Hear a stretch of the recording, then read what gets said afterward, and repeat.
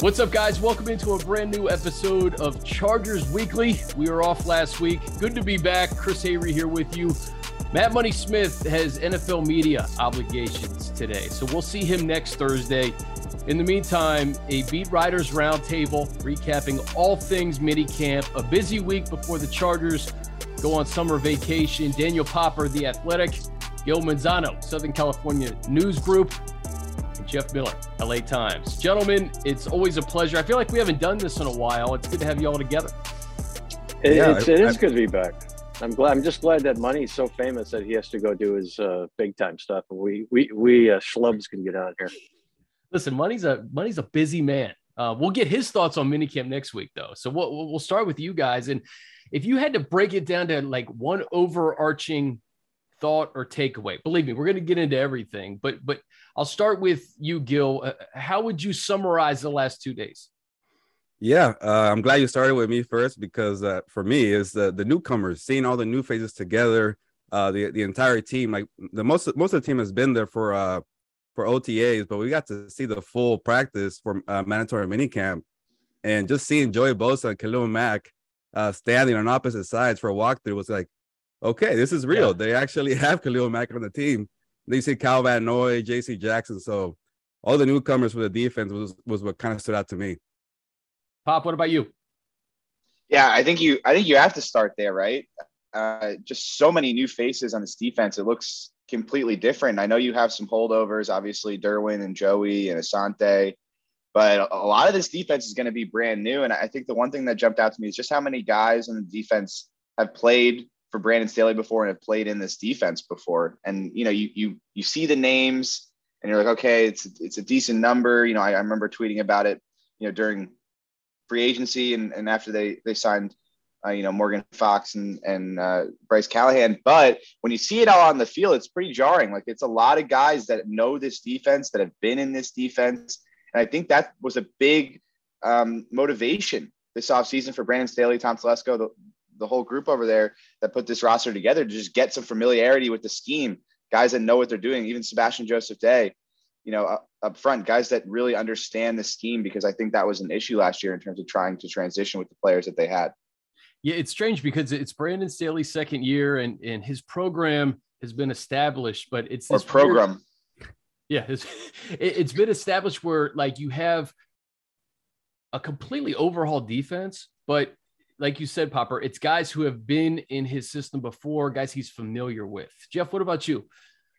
It's sort of in the same vein of what the other guy said. Is I was struck by the depth now, especially on defense. All those defensive backs and some of the stuff they've done up front.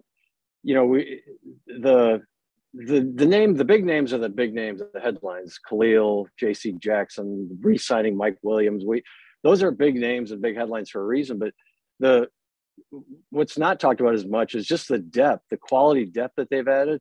And I think it's just, you know, everyone knows that guys are going to get hurt. It's the NFL, it happens all the time.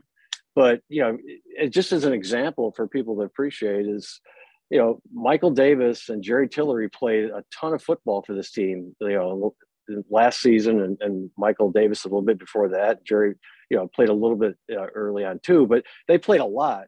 And right now, those guys are depth pieces. I mean, they're rotation guys. And that's really, you know, that really, I think, says a lot about not only did they add a lot of quality, but they've added quantity too. And I think they're trying to protect against these inevitable injuries that are going to come. So if I was a fan of this team, I would be as excited about that as anything, because it seems like they're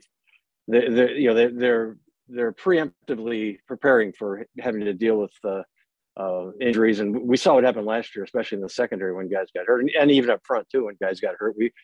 We all saw it happen, and so did the coaching staff and the front office, obviously.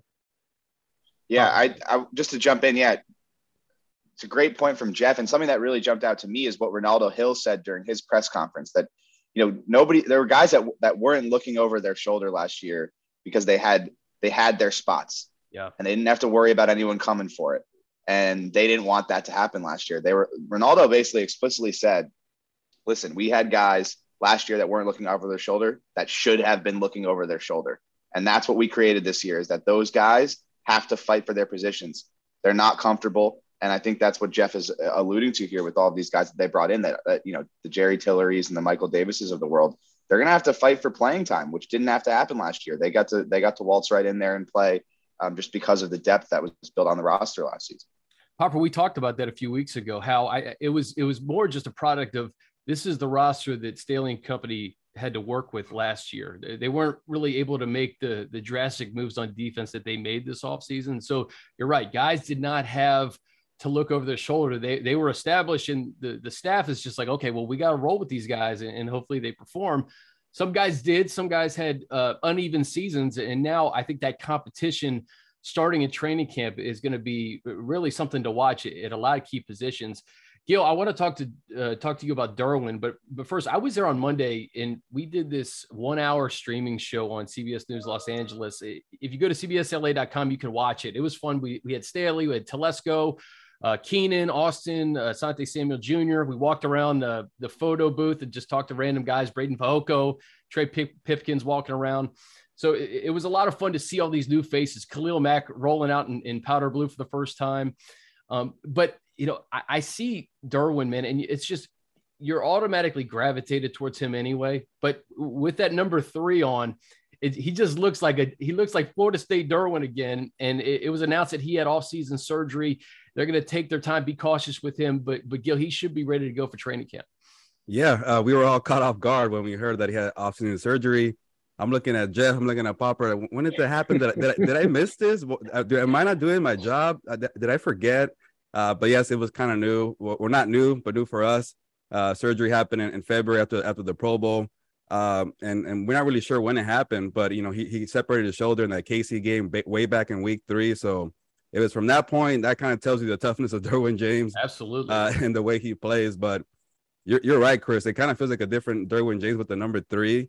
We had our photographer for the OC Register come out, and I'm like, get a picture of Derwin in the number 3. That's different. I need that picture. So it feels different. But it's the same old Derwin, the leader out there. You're seeing him guiding guys like J.C. Jackson. We were asking about the contract, or I guess I was, and he said, I don't care about the contract. I care about getting these guys up to speed. J.C., Bryce Callahan, Kyle Van Noy. So that leadership for this new defense is going to be vital for the season. Jeff, another wrinkle to what we were talking about with the depth on defense and in the pieces. Derwin didn't necessarily have the supporting cast around him to do everything that Derwin James does. And, when Gus Bradley was here, I go back to like 2018, 2019, there was a specific way of defense that they wanted to teach and play to build around Derwin. Now, when you bring in J.C. Jackson and Khalil Mack and Kyle Van Noy, Staley said it multiple times this offseason, they've really equipped this defense to allow Derwin to just play free and do what he does. Yeah, and we saw what he did last year and how great he was. And just imagine now if they take that up a notch, which is what they're trying to do by being able to utilize him in even more effective ways. And I think, and it struck me when they drafted JT Woods, and that was the one thing that they talked about, Staley talked about, was this guy can play. We hope this guy can play the deep part of the field. And now that, Derwin can move around even more. So, we saw, early on with Derwin his all pro season. I remember that year, there were a few games he wore yellow cleats. And I remember that helped me because I could figure out where he was easily. Otherwise, there were times he did it strictly for you, Jeff. There were plenty of games where the defense is out there and the offense has come to the line of scrimmage. I'm trying to figure out where he is because I want to see what he's going to do. And, we've seen some of that, but I think to me, it seemed like that year he did a ton of that and we saw how great he was. So, the idea of being able to unleash him even more and exploit his skills even more, it's got to be very exciting. And if you're, on that coaching staff, you got to be thinking, man, if everybody can stay healthy, if he can stay healthy, there's just so much this guy can do. I mean, everyone knows it. You look at all these lists that people put out, he's always at the top among the best safeties. And I just hope for his sake, he's such a good guy. He's so good with us and so good with the fans. For his sake, I hope it all works out for him. He's able to stay healthy and be out there because it will be special to see what he can do in a defense that has the pieces that this defense has right now. yellow cleats situation was before I was in the press box. Now Jeff just turns to me and yells at me, what's going on out there?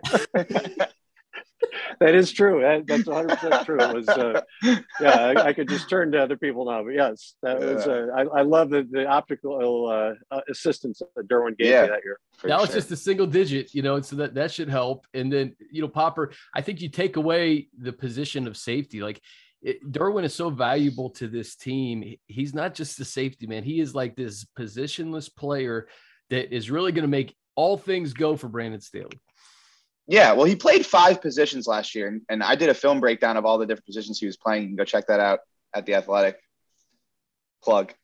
I don't have my mug today. I have a different mug, but go check that out. Yeah, so 5 different positions. He played both safety spots. He played in the slot as a nickel corner. He played dime backer, which is basically like a safety linebacker hybrid in 6 DB packages. And then he also played this X position, which was like some, hybrid edge rusher position where he'd come off the edge and get after the quarterback. They had a plan heading into the season to play Derwin all over the field, but I think the attrition that they had in the secondary really prevented them from doing that. I mean, you go back to that first game against Washington, and they had a plan where they were going to, basically switch Chris Harris and Derwin James, so that if they wanted Derwin closer to the line of scrimmage, they'd bring Chris Harris back and put him at safety, and then move Derwin and put him at slot corner. And they did that in the Washington game, but then Chris Harris got hurt, and that started this cascading effect where Chris Harris was out of the lineup, and then Michael Davis got hurt, and then Asante Samuel Jr. had multiple concussions. And so you had all these different pieces coming. And there was a period of time where they weren't even playing dime packages with 6 defensive backs because they just didn't have enough bodies. They literally did not have enough defensive backs to put 6 defensive backs in the game. And then Alohi Gilman had the quad injury. And so you had all these issues. And so they couldn't move Derwin around. They didn't have enough players, and they didn't have the capability in the back end to defend the deep part of the field. So they put Derwin where they needed him most, which was at safety. I think towards the end of the season when guys started to get healthy, you saw him moving around more. But that is the thought process behind bringing in all of this depth in the secondary. Is if we can weather injuries, that means we can continue to use Derwin the way that we want to, as opposed to the way that we need to, by necessity. And I think that's logic there. And I think we're gonna be able to see him. We're gonna be able to see the vision expressed fully this season because they have the depth that even if they do suffer a few injuries like they did last year, Derwin can continue to play in that plan that they have for him. I was joking with our manager of photography, Ty, now, because, Derwin's wearing 3 now, and Dean Leonard, the rookie's wearing 33. And Ty, I think he told Dean, he's like, you're going to have a lot of people at SoFi Stadium with your jersey on. Be a lot of 33s in the crowd, Yeah, interesting, but bold choice from him. But he's actually been balling out in minicamp. He's has like 4 pass breakups from my count. So yeah, he's looking pretty good. So he's repping the 33 right now. Popper, you had a tweet, and it was just very simple, just a couple words from Justin. I need football, and it blew up. And Gil, I read everything you guys wrote today, and Gil, your story was basically like Justin's vacation is happening right now at minicamp.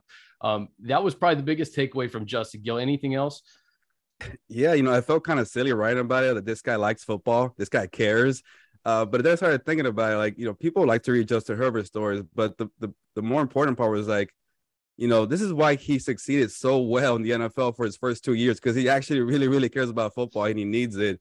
He's watching film. I'm guessing like 6 hours a day. He's doing it on vacations, and he just loves being around the team. So that preparation kind of tells you how he was so ready for a week 2 game against the Chiefs with 5 minutes notice. So that was my biggest takeaway. I know Justin's not the most talkative. He doesn't like to, share too much of his personal life, but it just shows you that this guy really cares about football. He needs it.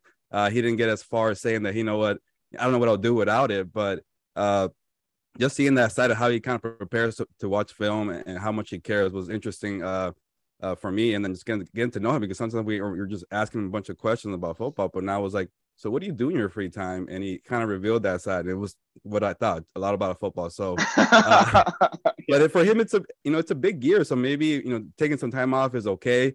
People are calling him maybe the MVP, their Super Bowl hype. So maybe getting some time away before a big year is okay.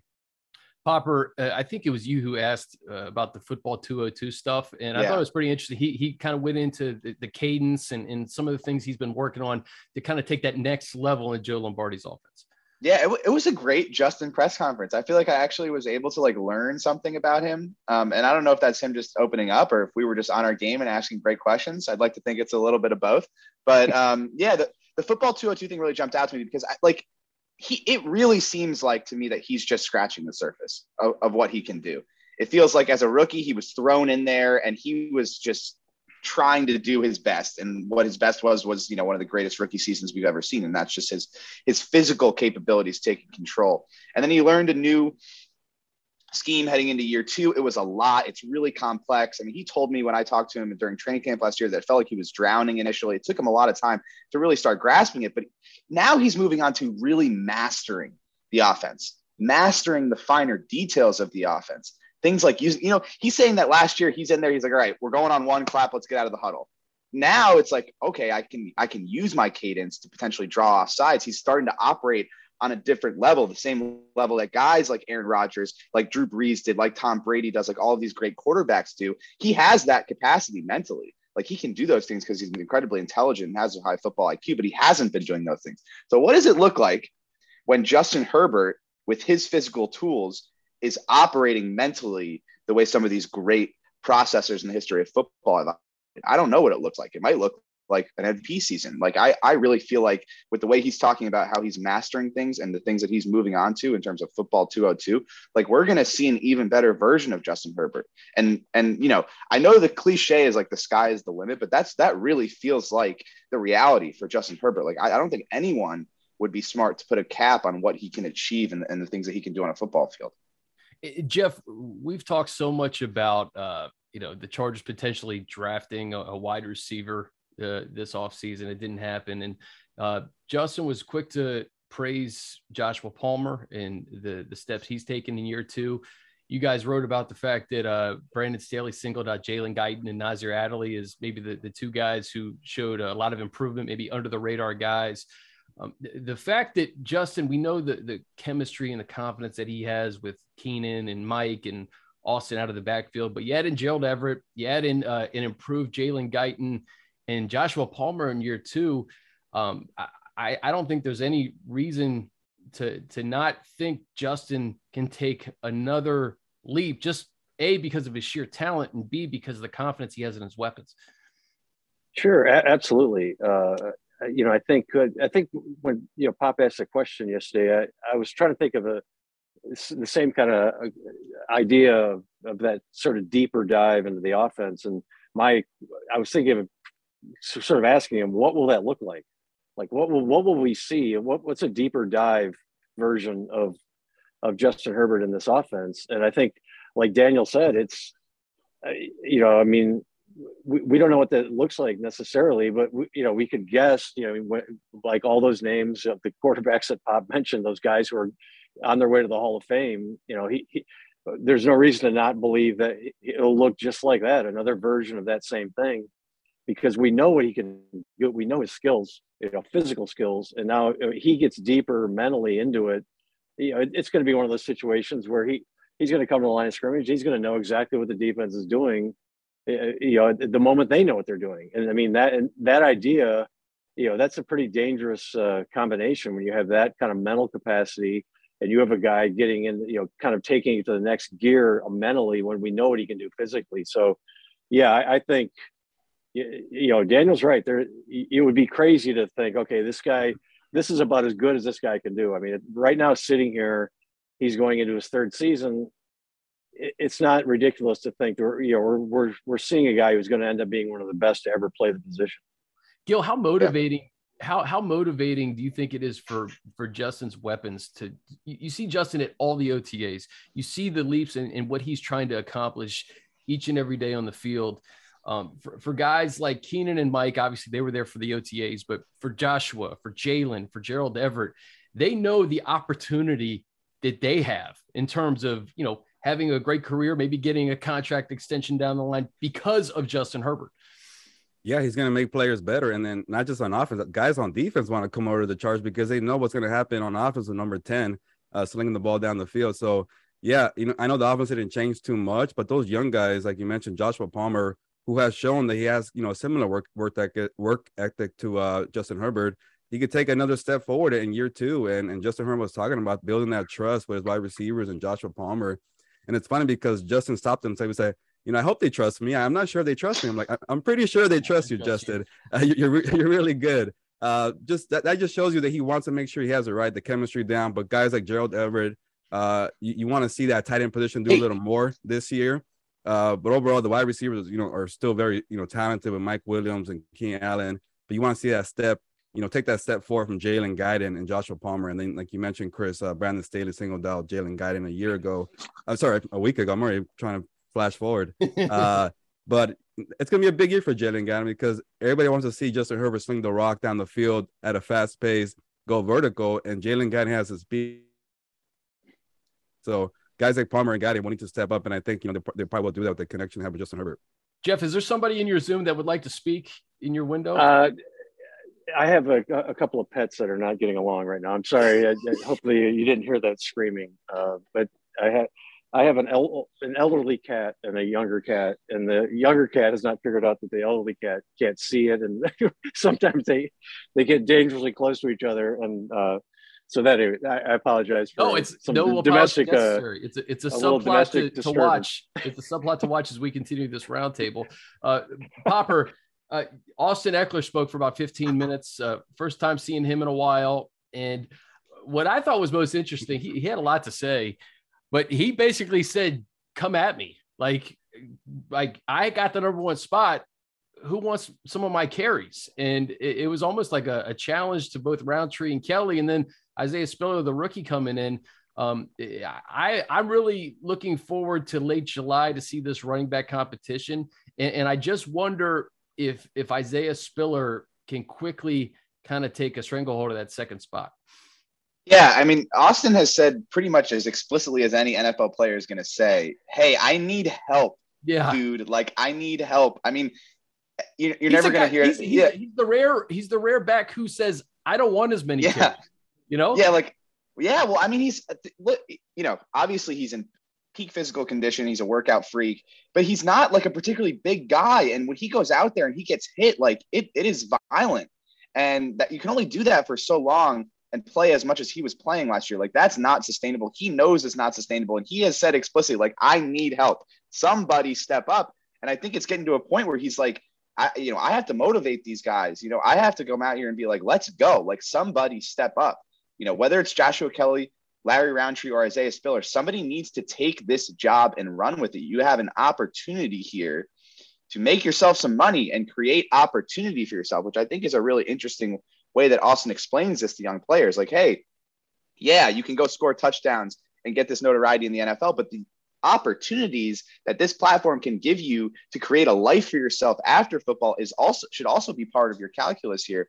And so like, that's really what jumped out to me is like, Austin's ready for somebody to step up, and he knows that if he has another season like he did last year in terms of how much he's playing, it's going to do a real toll on his body. And he knows as well that it's going to do a toll on what the team can accomplish as well, because he needs to be fresh and on the field. So that's really what jumped out to me. And then I think the way that Austin talks about everything is it's very thoughtful and very interesting. And I really appreciate that from him. And the way he talked about, why he wasn't there at OTAs. Like, I think the way he viewed it is really, really interesting to me, that like, I give myself to the NFL. Everything I have, I give to the NFL for 7 months out of the year.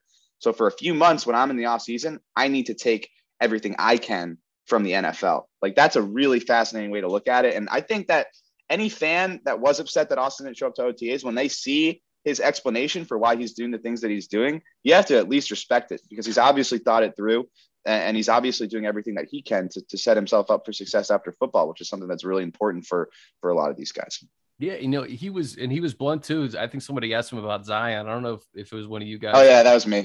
Yeah, he's like, I don't really have an opinion of him yet. We'll see, but he's basically really established himself. It's just amazing. Like, I started covering this team in 2017 when he was trying to make the 53-man roster as a special teamer against the Niners in the last preseason game, and to see the type of player and leader and really one of the premier players on offense has been pretty remarkable. Isaiah Spiller, to me, man, he just looks the part. Like, I was up in the photo booth as when he was getting his all his pictures taken. He's a big back, and Austin said he's been vocal in the meeting rooms. I look at that guy, man, and I say, I have a feeling that this may be the player the Chargers have been hoping was on this roster the last few years. And I think guys have had flashes. I think Justin Jackson certainly had flashes, but it's all about kind of being healthy and available. And hopefully Spiller or Gill can accomplish that. Yeah, they drafted him for a reason to come help out Austin Ekeler. And, I go back to Tom Telesco's presser after they drafted Isaiah Spiller. They don't want him to be the spell back to, give Austin a breather. They want him to be out there and compete and be, potentially a number one running back. The more backs you have, the better, especially nowadays in the NFL. So, yeah, Isaiah looks the part, and not just kind of being in the big body bag. He could be an all-around running back. He could catch out the backfield, too. He showed at Texas A&M. And to play in that system with Jimbo Fisher, that kind of shows you. And Brandon mentioned that too. When you could play in that system in college, you could do it in the NFL. So there's high hopes for Isaiah Spiller. And for the Chargers, they're hoping third time's a charm because they have some hacks at it with Joshua Kelly and Larry Roundtree. It hasn't worked out, but they need it. And like Popper was saying, Austin Ekeler is pretty much begging, pleading after somebody help him out, and they're hoping that Isaiah Spiller could be that guy. Jeff, I almost look at him as a missing link to a well-rounded offense. And Pop, I think you've said this before, and I agree with you. Like, why would you want to take the ball out of Justin Herbert's hands? More times than not, you don't want to. But when you're protecting a lead late in games, if you want to chew the clock, you need a guy that's going to help you ice games, and guys who are going to, like Austin wants. He wants a breather every now and again.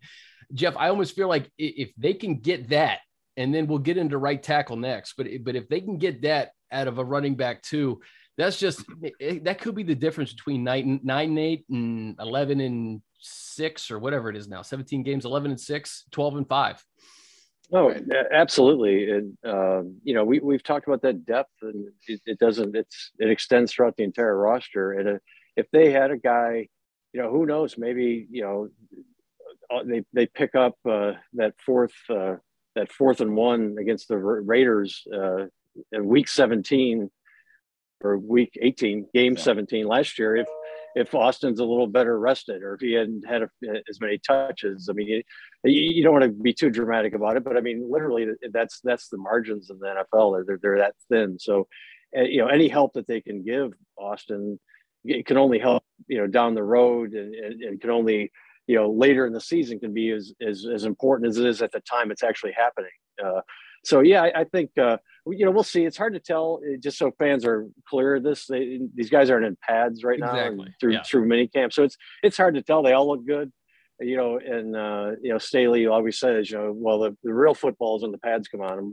So we'll see a little more in training camp how Spiller looks, but yeah, I think they're, like Gil said, maybe the third time is going to be the one they hit on. And he does certainly look the part. He's got a baby face, but the rest of him looks like an NFL player. So we'll see. It certainly would be a major boost, though, if they could find that solid number two.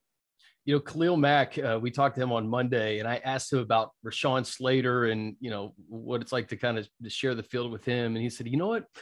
I got to wait till the pads come on to really get a full assessment. And I think that's true for most positions now. Like, we'll see what's really going on in late July when the pads come on. And Popper, I'll just say this, and kind of, you can take it from here. This is just an observation. And obviously it's not on the field, but I'm walking around and I see Trey Pipkins walk by, and he looks like a different guy to me. Like he looks stronger. He talked about the fact that he's been working out with Rashawn and O'Day in Dallas with Duke Manyweather, and he's going back there after minicamp. And I just wonder, like, we think of Trey, a few years ago, he was a small school kid, 3rd round pick.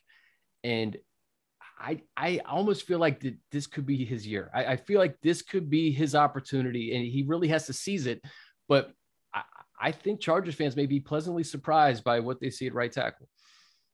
Yeah, I agree with you. I do have something coming on this exact topic, so I'm not going to get too much into the details here. So I would suggest everyone just stay tuned to The Athletic. But what I can say is he has filled into his body.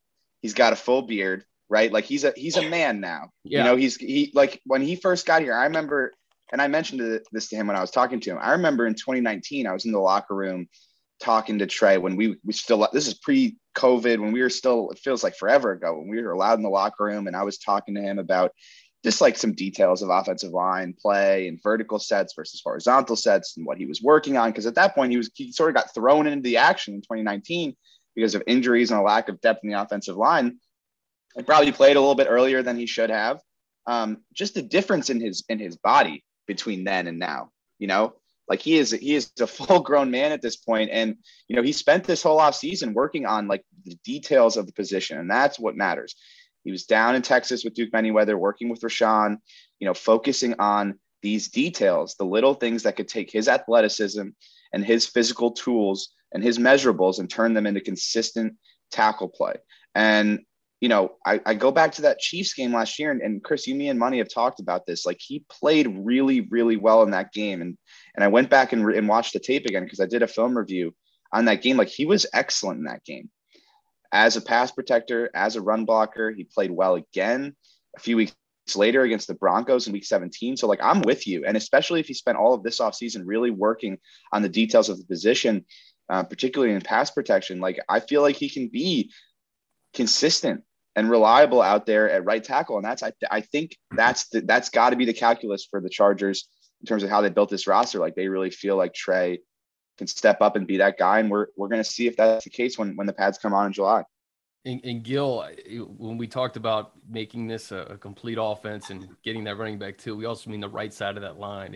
If Zion is as advertised and Trey can just be consistent on the right side, that's a market improvement for this offensive line, because we know what's going on the left side. It's dominant. And Corey Linsley's probably the best center in football, if not top 2, top 3. But if you can get Trey to play at a starter level and Zion to just come in and do what we're expecting him to do, man, I'm talking that in a division where it will be decided by a game or 2 or 3, that could be it.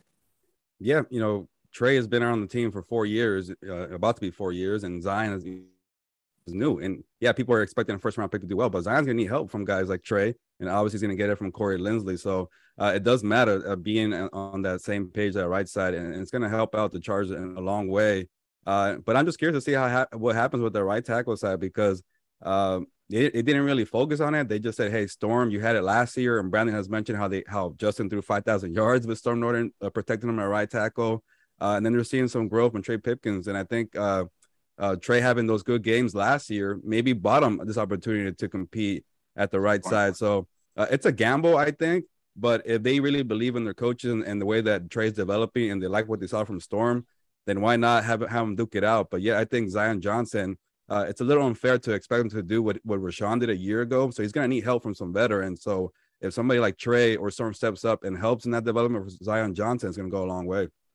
Yeah, and really the competition too, like guys like Brendan Hymus, and this is one thing. Hey, Gil, you have to go, don't you?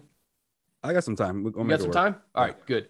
Because I want to talk about some of these guys who are already on the roster, right? Like, I think we get so caught up talking about the new additions and single play, like Khalil Mack and J.C. Jackson.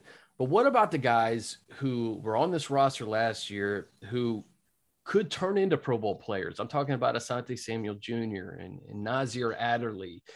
Jeff, are there any other players that you feel like we haven't talked enough about that could have a really big impact on this upcoming season? I think the one guy that a lot of people are going to talk about, especially once training camp arrives, is Josh Palmer. You mentioned him earlier.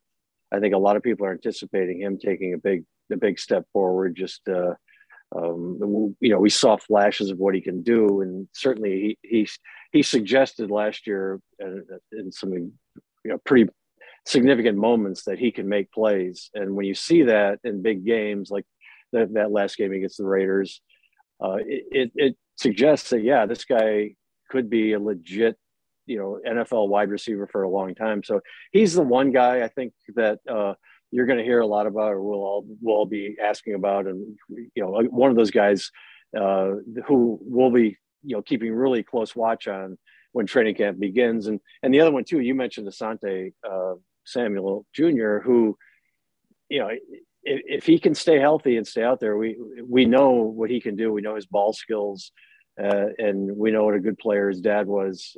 He's got those genes. If he can stay out there and stay healthy, he's another guy you'd expect to take a pretty decided leap forward here in his second season. Popper, I think, a number 9 on defense, and what a big 5-6 weeks this is for him to be ready for training camp. And if he can be the player that I think this staff expects, that's just another premier type player on your defense. I mean, we've talked about all these names, and Staley said it's just names right now. They got to gel as a team, but Kenneth Murray, to me, this is such a big season for him, starting right from jump at Jack Hammond. He's got to get healthy. Like, that's the issue here, is that he got hurt so early last year that they never even got to experiment with him as far as like, okay, what can we do with this guy? You know, he has some athleticism, right? And he's a downhill player, you know, not particularly good in coverage. How can we mold a role for him that really fits his skill set? They never really got to do that because he was hurt from the jump. So he needs to get healthy and needs to be on the field. And then they can figure out what exactly they have with him. But I think they've prepared themselves for Kenneth to not be there. Like, I think that was part of the process of building this roster this offseason. You know, they signed Troy Reeder. They signed Kyle Van Noy. Like, they have guys that can play off-ball linebackers that if Kenneth isn't there, they're not, you know, super thin at the position. So it's up to Kenneth Murray. Like, can he get healthy? Can he get on the field and start producing the way that you know, the Chargers expected him to produce when they drafted him in the first round? I think, you know, step number 1 is get on the field and be healthy. And then if you can stay in the field, then the Chargers and this defensive staff can start getting a little bit creative with how they use him and start using that, you know, pretty unique skill set in a way that they haven't previously. Gil, I remember last year when Ronaldo Hill had his pressers, and he brought up Nas Adderley a lot and how intelligent he was in the classroom, and how, you know, really engaged he was. And you hear his name come up again the other day with Brandon Staley. If Nas can convert these interceptions, do what he did at Delaware, I mean, it really could be game changing for this defense, especially when you expect maybe JT Woods to have a role this year. Yeah, a reminder for my bold prediction last year, I predicted Nas Adderley 10 receptions. Yeah, I remember. It did not happen. Oh my God! Don't bring that up, Gil. I don't want to go back. I had Justin what? Jones. I think I had 8 sacks for Justin Jones. I don't even remember. He'll double down this year. Double down this year. I'm not gonna say 10, but you know what? He was in right positions last year to make those plays. He just couldn't catch them. And maybe this year he could do it. And to Brandon Staley to give him another shout out and say, hey, Nas is doing well. I started thinking maybe I'll get another bold prediction here, but I won't go that far and say 10. But how about we start with 1, Gil? Like, yeah, how about one? Make a play. But you know what? It's a big year for Nas. You know, year 4, they drafted JT Woods for competition. It's kind of, you know, make or break. So for Brandon to say something about that about Nas that early on in the year, that shows that he's taking this seriously. He wants to put in the work, and he's done well in flashes, but now they want to be consistent and allow Derwin James to make plays up top, and he can handle the center field position. So I'm curious for that battle, JT Woods and Nas Adderley, but Nas he has the edge for the experience, but it's a big year for him, and hopefully he proves me right a year later. Yeah, feels like a floodgate situation, right? Like he's around the ball so much, and he obviously feels comfortable in the scheme. Like eventually he's going to start coming down with these interceptions. Like, it's just like, I refuse to believe that the guy forgot how to catch. Like, I will not like believe that. Like, it's gonna be a floodgate situation. And once he gets his first one, I feel like they're just going to start coming in bunches. I really think fans need to be pretty encouraged with the secondary because of the depth, right? Like, the competition, man, with Bryce Callahan at DB, and, you know, we talk about Michael Davis, who's played a lot of football here with the Chargers, JT Woods, Nas Adderley, got Alohi still. So there's a lot of guys that can push each other. Jeff, I want to transition to one of my favorite things. It's a Joey Bosa press conference. They're the best. There are a few better. Joey and Khalil sharing the field, and it's something that I feel like we don't really know what to expect yet in terms of who's going to get doubled, how these guys are going to gel. What were your initial impressions of hearing both of those guys speak at minicamp? Well, they certainly are fans of each other, which is understandable since they both have accomplished so much. And it's interesting. Joey talked about how they're very different as rushers. So this idea of maybe they can kind of learn a little bit from each other about how the other guy does things, and maybe they can each expand their own games that way. The biggest thing I think with Khalil is just he's at that point. He's coming off a year where he missed a good chunk of the season because of a foot injury.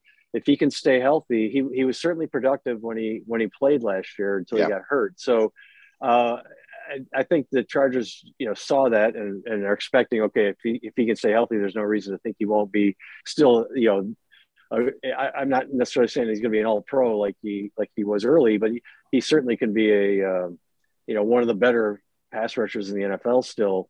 And it should be exciting. And you look at it and it's hard to see if he can stay, if Khalil can stay out there and they both are healthy. It's hard to imagine why it shouldn't be quite a combination. And we're seeing, it's not a coincidence that you saw a bunch of teams this year get who had a pass rusher, went out and got another pass rusher. We saw it all over the NFL, right? There was a run there where teams were doing that. So Chargers being one of them. So we all know how important that is. You got to put pressure on the quarterback, and they've made that commitment. So it's like so many things with this team right now. It looks really good. Like the potential is definitely there, and if it comes together, there's no reason to why to think that it won't be among the best in the league. Yeah, particularly in the AFC West when you see Randy Gregory in Denver and Chandler Jones with the Raiders and Popper. When I say I don't know what to expect, I feel like I always throw Derwin in the equation too, because I think Derwin's like the third best pass rusher on the team. Like, what's it going to look like? Like, are we going to see Derwin and Joey, or Derwin and Khalil, or Joey and Khalil lined up on the same side at times? Like, I just think there's a lot of fascinating combinations here. Yeah, absolutely. I mean, you can get into different packages. Like, I don't know if you guys recall, when Melvin Ingram was here and how they used to line Melvin Ingram up over the guard and get Joey and Melvin pretty much rushing next to each other. That was very, very successful. And now you can bet that the Chargers are going to be looking at similar things. How can they move Khalil Mack around? How can they move Joey Bosa around to get them as many one-on-one matchups as possible? Like, that was part of the thought process here, is like, Joey's getting doubled a ton, and how can we free him up? Or how can we free up the guy opposite him and get a guy in Khalil Mack who's going to win a lot of those battles? And one easy way to do that is to line them up next to each other, have one go up against the guard and one go against the tackle, and isolate those two players against fantastic edge rushers. So, yeah, I mean, Brandon Staley, I think from a philosophical perspective, just wants as many chess pieces as he can possibly have on defense. Guys that can be versatile, move around, and make plays. Like, those are the things that are important. And he's added a lot of guys that do those things, that can be versatile, that can move around, and most importantly, can make plays and go get the football, as he would say, right? So, and Khalil Mack is obviously one of those guys. Derwin James is one of those guys. J.C. Jackson is one of those guys. Kyle Van Noy is one of those guys. We can sort of go down the list, guys that have had production in this league, and you're going to be seeing a lot of moving parts to get guys in positions to make plays and go get the football. And lining up Joey Bosa and Khalil Mack together is one way to do that, for sure. Gil, week 1, Raiders, Chargers. Khalil makes his debut in powder blue against his former team. I know he said the other day, it's just another game. On Monday, when I asked him about it, he quoted Jay-Z. He said, that lyric where he says, live long enough to see yourself become a villain. He's like, that's kind of how it feels right now. It's like a full circle moment for Khalil. So if there wasn't enough intrigue, Chargers and Raiders hate each other. We know what happened week 18. The fact that he's going to make his debut at SoFi Stadium against his former team and Derek Carr, that's pretty remarkable. Yeah, it's a perfect start to the season, Chargers, Raiders. And I think Khalil was saying that, I've heard these Raider fans cheer for me, so I don't care if they boo. So he's heard the good side. He's kind of maybe intrigued to hear the other side from it. So that's a perfect start. We could talk about all the matchups. It's definitely Devontae Adams, J.C. Jackson. I'm fascinated for that. Another round of Joey Bosa and Derek Carr, trash talking. I like that. So week 1, it's going to be very intriguing at SoFi Stadium and out of the gates. So running back from that week 18 thriller. But I'm intrigued. Chris, that was my last point because I had to head out, but I appreciate you guys having me on. Gil, get out of here. Appreciate you, man. Popper, Jeff, I'll get you guys out of here on this. Just Brandon Staley in year 2. It was fun to see those competitions yesterday with Fehoko and Filer and the Jugs machine and everything. He established the culture in year 1. And I feel like it's a continuation now. There's a lot of new players, but Popper, you mentioned a lot of guys who are familiar with Brandon Staley. How do you think Coach Staley has changed over the last year, knowing that this year is a big year for this team? Popper. I don't know if he has changed. Yeah. I think that's one thing that you can say about Brandon Staley is that he's going to be unabashedly himself. Like, he believes in what he believes in, and he's going to really pursue those beliefs. Like, there's a very specific way that he thinks you can build a football team and build a culture to be successful over the long term. It starts with being a player centric, culture, right? Starting with the players, focusing on the players, from player health to how you use them, to all of these things, listening to them, all of that kind of stuff. Like, I don't think he's changed at all. I think he's gotten some different players, right? I think he's gotten some guys that are more familiar with him and his scheme. I think they've added a lot of talent. I think he feels like the roster is at a point now where he can do what he wants to do defensively. But he is a genuine guy, and he's going to be himself, and he's going to do things a specific way. And you want that kind of intention out of your head coach. Yeah, Jeff, I'd say this just to piggyback off that. I think being the same guy is so important in the NFL, not changing who you are in your belief system. And I feel like that's been a continuation, even, highs or lows. I think that coach has an answer for everything. And the consistency in getting your players to buy in and getting to buy in right now, because I think this is the most important time. Every player you talk to during media day says, this is the time to bond. This is the time to gel before we get to training camp. I think it's refreshing to see all the players really excited to play for one another. No, absolutely. And, and the players, they see the same thing we do. They see the same players, the same guys walking in that locker room now. They know exactly what this team has done. There's no, there's no, you can't question the direction of this team. There's a lot of teams in the NFL, you can wonder where are they going? What are they doing? This team, there's no questioning where the Chargers are heading or where they're trying to go. We don't know where they're heading exactly, but we know where they're trying to go. There's no doubt about that.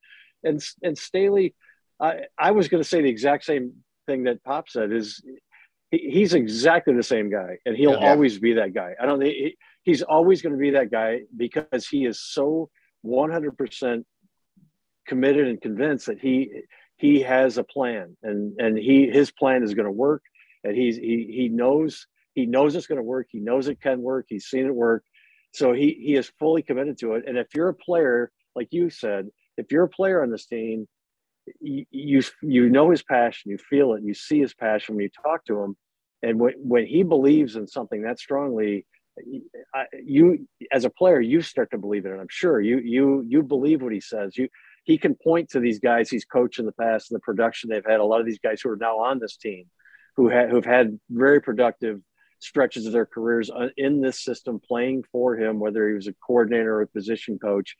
If you're a player, you really appreciate that history. You really appreciate the genuine way he is. You really appreciate the fact that that's who he's authentic. That's exactly who he is. When we meet him, we talk to him, whether it's after an OTA or whether after a game that they just lost crushing fashion or something. We saw some last year. It's the same guy. He's exactly the same. And his mood might be up or down a little bit, but he's the same guy. He has the same focus, the same intensity. And that sort of consistency is exactly what you want from your head coach, and you want from your entire organization. Because when you have that consistency and when it does lead to success, now you've really got something. Yeah. So that's what he's trying to establish, and we'll see where it goes. But it's certainly been very promising. Through a little over a year that he's now been at the forefront of this team. It's certainly there's no doubt, like I said, what direction they think they're heading. Yeah, and they're all rowing in the same direction right now as they get the summer break. Guys, before I let you go, it's hard to really glean a ton from mini camp and not being in pads. We didn't talk much about guys like JC Jackson or any rookies that may have stood out. Was there anything that you took from the last couple of days that maybe fans should know about, Popper? Undrafted, free agent to watch. Okay, Tight end Stone Smart out of Old Dominion. And Jeff is Virginia laughing guy. because every time he caught a ball, I was like, there's 48 again. There's 48 again. And I counted it up, and he had like 7 catches over the 2 days, multiple touchdowns. He's making toe tap grabs along the sideline, diving catches in the end zone. For the name alone, he should make the team. Yeah. Smart with 2 T's for 2 tutties, right? There you go. So interesting story. Quarterback at JUCO, played 1 season of quarterback at Old Dominion, switched to wide receiver, has never played tight end before, moves really well. He's got some size at 6'4". Chargers have a history of developing some of these like highly athletic tight ends. Case in point in Donald Parham, right? Hey, they let Steven Anderson go. They don't really have a 4th tight end on the roster. I'm telling you, Stone Smart, put him in the notebooks, write him in your notes pad on the iPhone, name to watch, undrafted free agent. There you go. There's your takeaway, because I'm locked in even during 7-on-7 in mid-June. There you go. Subscribe to The Athletic. I'm gonna cut the tape. We'll have you on week 4 or week 3 preseason. We'll see if Stone Smart makes the team. Jeff, anybody that caught your eye, sir? You're right. It really is hard to tell on this stuff. But Pop mentioned Dean Leonard. We saw him with some pass breakups. I mean, that's for what that's worth. But I mean, it means something, and the coaches notice it, and they'll watch the tape, and he looked good. That the first day of mini camp, the defense, the pass defense was tremendous. I mean, the offense was struggling to complete passes. For whatever that's worth. I mean, we'll see eventually. But the other thing I did notice was, Gerald Everett, saw a lot of him, lining up in the backfield, and something I think we're going to see these guys do a lot of. They'll be able to utilize him in different ways, which we have not seen a ton of from this team as far as using tight ends like that. So that was another thing I happened to notice. And I will admit, Pop is right. The Stone Smart, he was impressive. He got on a nice little run yesterday, and I'm sure he left minicamp thinking, "Hey, I can do this. I got a chance to do something here." So we'll see where it goes. Stone felt good leaving Costa Mesa, ready for summer vacation. You guys have also earned a summer vacation. Incredible coverage at The Athletic and the LA Times. Always appreciate you joining us. These are always my favorite thing, doing roundtables with you guys, and we'll do it again here as we get closer to training camp. That's going to do it for us. Money should be back next week. We'll get his thoughts on minicamp and everything off season. Until next time, I'm Chris Hayre. This has been Chargers Weekly.